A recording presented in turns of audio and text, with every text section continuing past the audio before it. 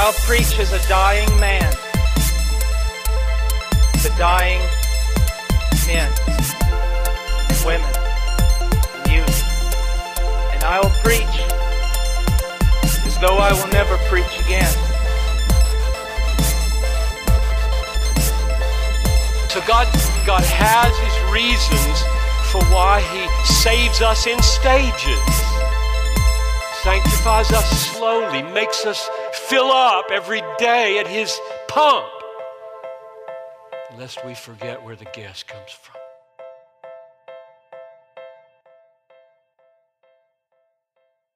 Welcome to Follow Me to Heaven, where God's Word is truth and your questions matter. I'm your host, Jonathan Romero, and today we're going to be focusing on one verse. We're going to be on verse 6 of Colossians chapter 1. So let me go ahead and read Colossians chapter 1. We're going to start from verse 1, and we're going to read on all the way until the end of verse 14, and then we're going to go back to verse 6. It says, Paul, an apostle of Christ Jesus, by the will of God, and Timothy, our brother, to the saints and the faithful brothers in Christ at Colossae, grace to you and peace from God our Father. We always thank God, the Father of our Lord Jesus Christ, when we pray for you, since we heard of your faith in Christ Jesus and the love that you have for all the saints, because of the hope that is laid up for you in heaven. Of this you have heard before in the word of truth, the gospel which has come to you, as indeed in the whole world, and it is bearing fruit and increasing, as it also does among you, since the day you heard it and understood the grace of God in truth, just as you heard it from Epaphras, our beloved fellow servant.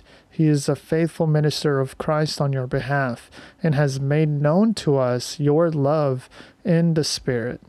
And so, from the day we heard, we have not ceased to pray for you, asking that you may be filled with the knowledge of His will in all spiritual wisdom and understanding, so as to walk in a manner worthy of the Lord, fully pleasing to Him, bearing fruit in every good work, and increasing in the knowledge of God, being strengthened with all power according to His glorious might, for all endurance and patience with joy, giving thanks to the Father, who has qualified you to share in the inheritance of the saints in light.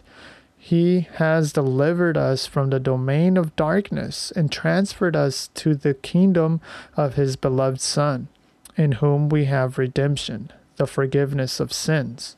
All right, so let's go back to verse 6.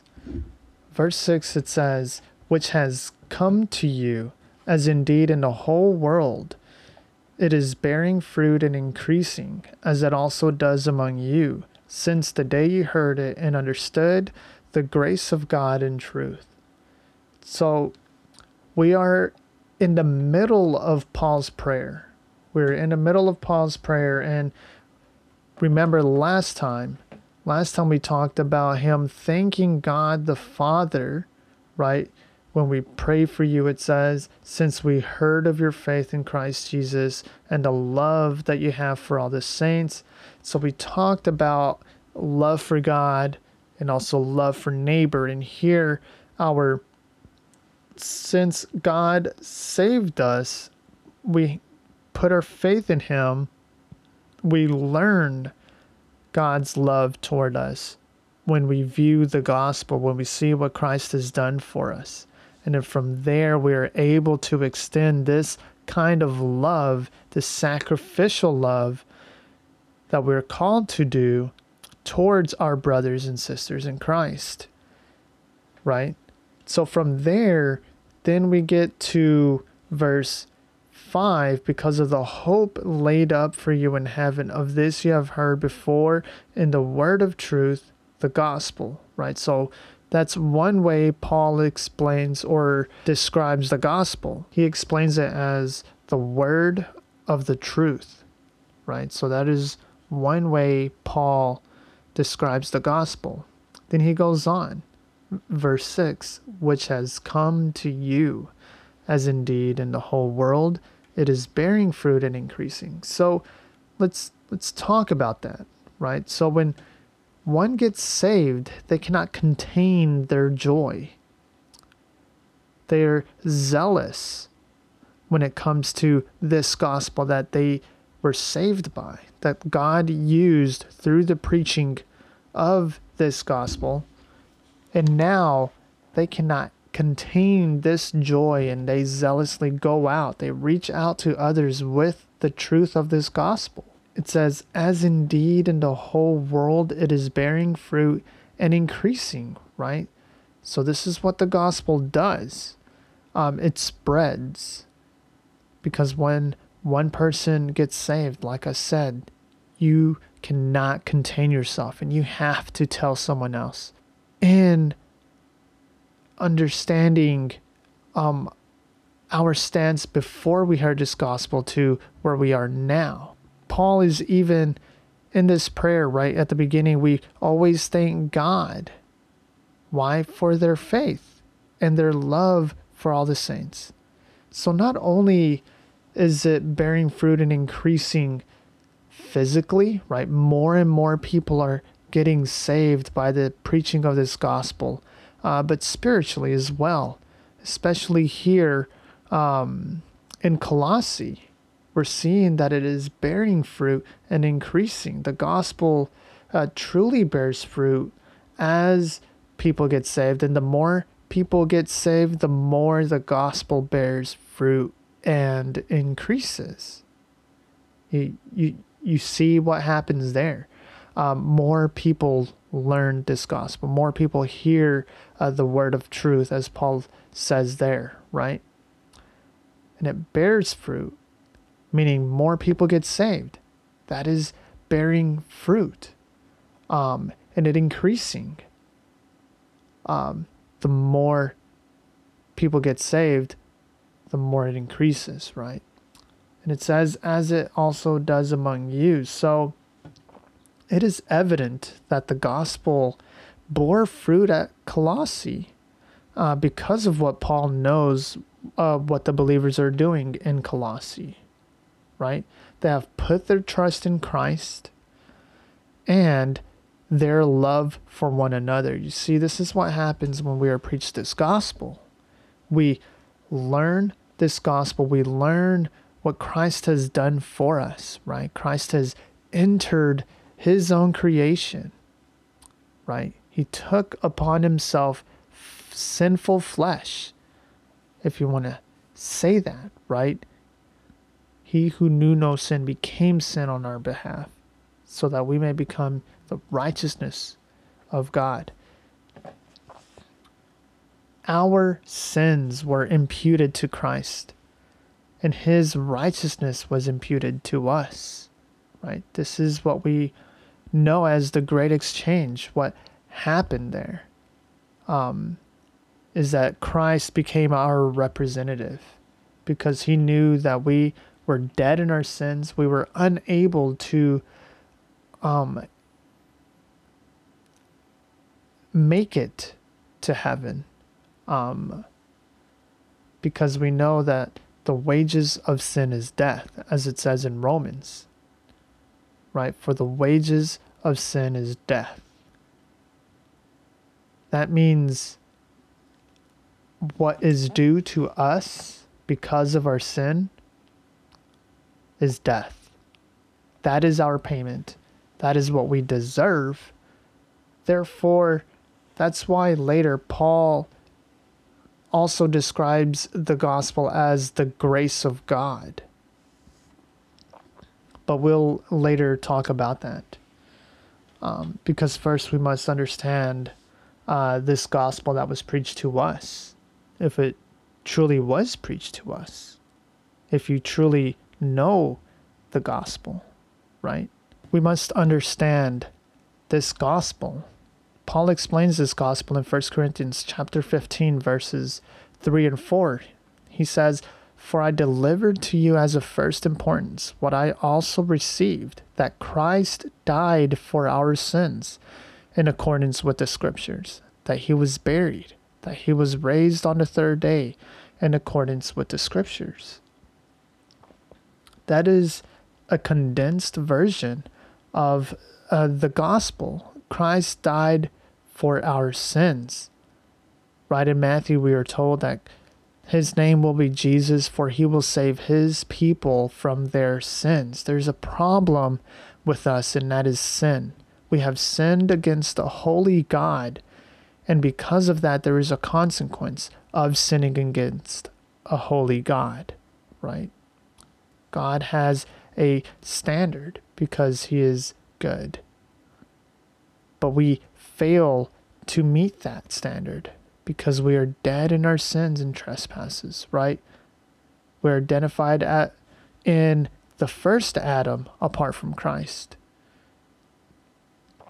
But Christ is the last Adam, as Scripture says. And because of that, he can represent us perfectly. He fulfilled the law, right? Jesus said that he did not come to abolish the law, but to fulfill it. Jesus said he has come to do his Father's will, and he did it. It looked on the outside like it fell, right? It looked like he failed.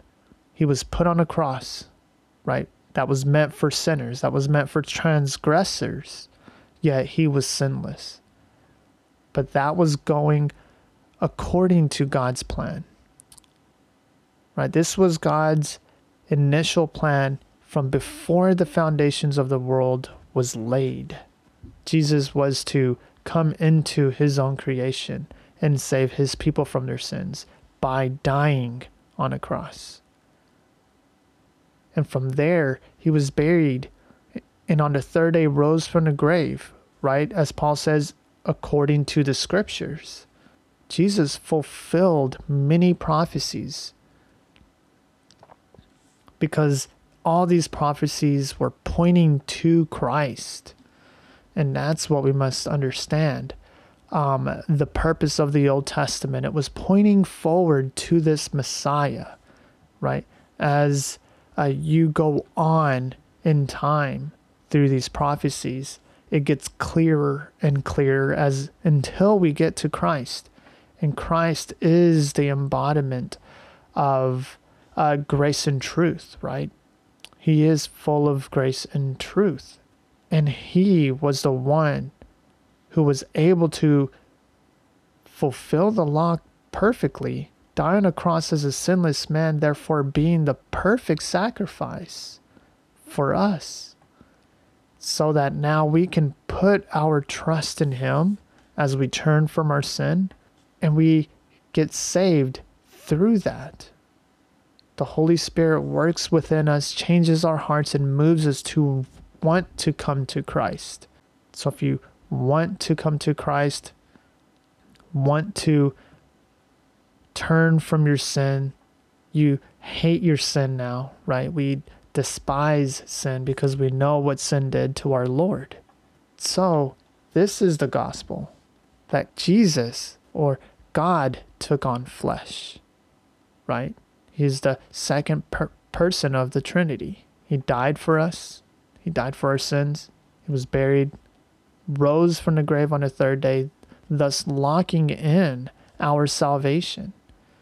That means we can look forward to in a sure hope for our resurrection because Christ rose from the grave. He defeated death in a sense that we no longer have to fear death.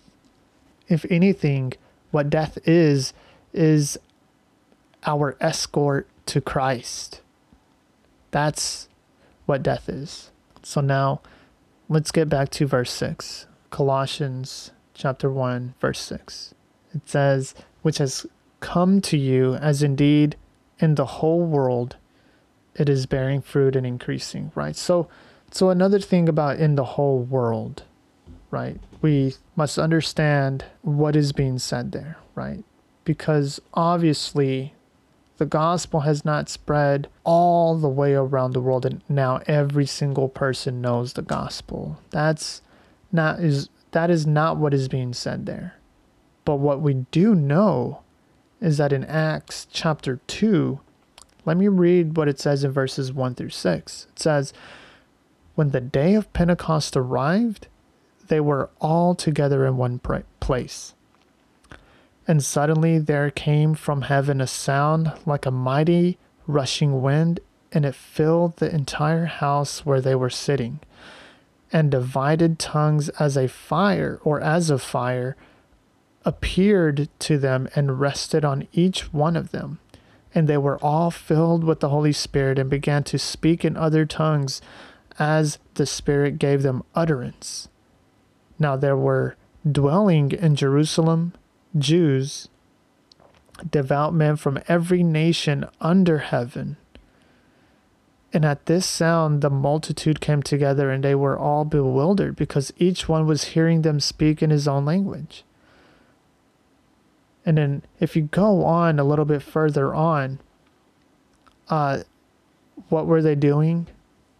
Well, they were speaking about the mighty works of God, right? Listen to what it says in verse 11. It says, both Jews and proselytes, Cretans and Arabians, we hear them telling in our own tongues the mighty works of God. And all were amazed and perplexed, saying to one another, what does this mean? And then there were others that were mocking them and saying that they were filled with new wine. And then Peter, it says, but Peter, standing with the 11, lifted up his voice and addressed them, men of Judea, and all who dwell in Jerusalem. Let this be known to you, and give ear to my words, for these people are not drunk, as you suppose, since it is only the 3rd hour of the day. But this is what was uttered through the prophet Joel. And then he quotes the Old Testament, and he says, in the last days it shall be, God declares, that I will pour out my Spirit on all flesh, and your sons and your daughters shall prophesy, and your young men shall see visions, and your old men shall dream dreams. Even on my male servants and female servants, in those days I will pour out my Spirit, and they shall prophesy.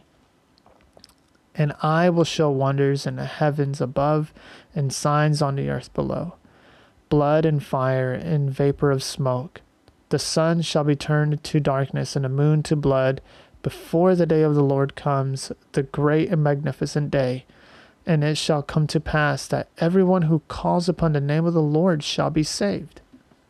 So you see the purpose of Pentecost. The gospel was heard in their own language, and we see that all the nations were gathered in one place, as it says there. So when we read in context back in Colossians chapter 1 verse 6, right, when it says that the gospel has come to you, as indeed in the whole world it is bearing fruit and increasing, we know that the gospel reached to those people, and now they have the gospel in their language. And even today, the gospel continues to spread, and more people are coming to Christ and getting saved. It's the same means by which God saves his people. It's the same gospel that Paul preached is the same gospel that we preach today, and people come to Christ. People get saved. So we must be reminded back to when we first was saved, and we had this zeal to want to tell people what the Lord had just done to us, which is why we need new believers in our lives always, because it encourages us when we see the zeal of theirs. It encourages us to be reminded of what God has done for us, thus moving us to want to tell people and tell them the truth, the gospel, the grace of God, right? So if you go on in verse 6, it says, since the day you heard it and understood the grace of God in truth. So since the day you heard it. And what did they hear? They heard the gospel preached, and what happened there? Understood the grace of God and truth. And we know that that is only possible by the Holy Spirit. We know that the Holy Spirit is the one who enlightens us and helps us understand what this gospel means, right? Because an atheist can know the gospel yet not be changed. Why? Because the Holy Spirit has not given them the understanding of this grace of God in truth. Right? And the grace of God is another description of the gospel message. The grace of God, right? I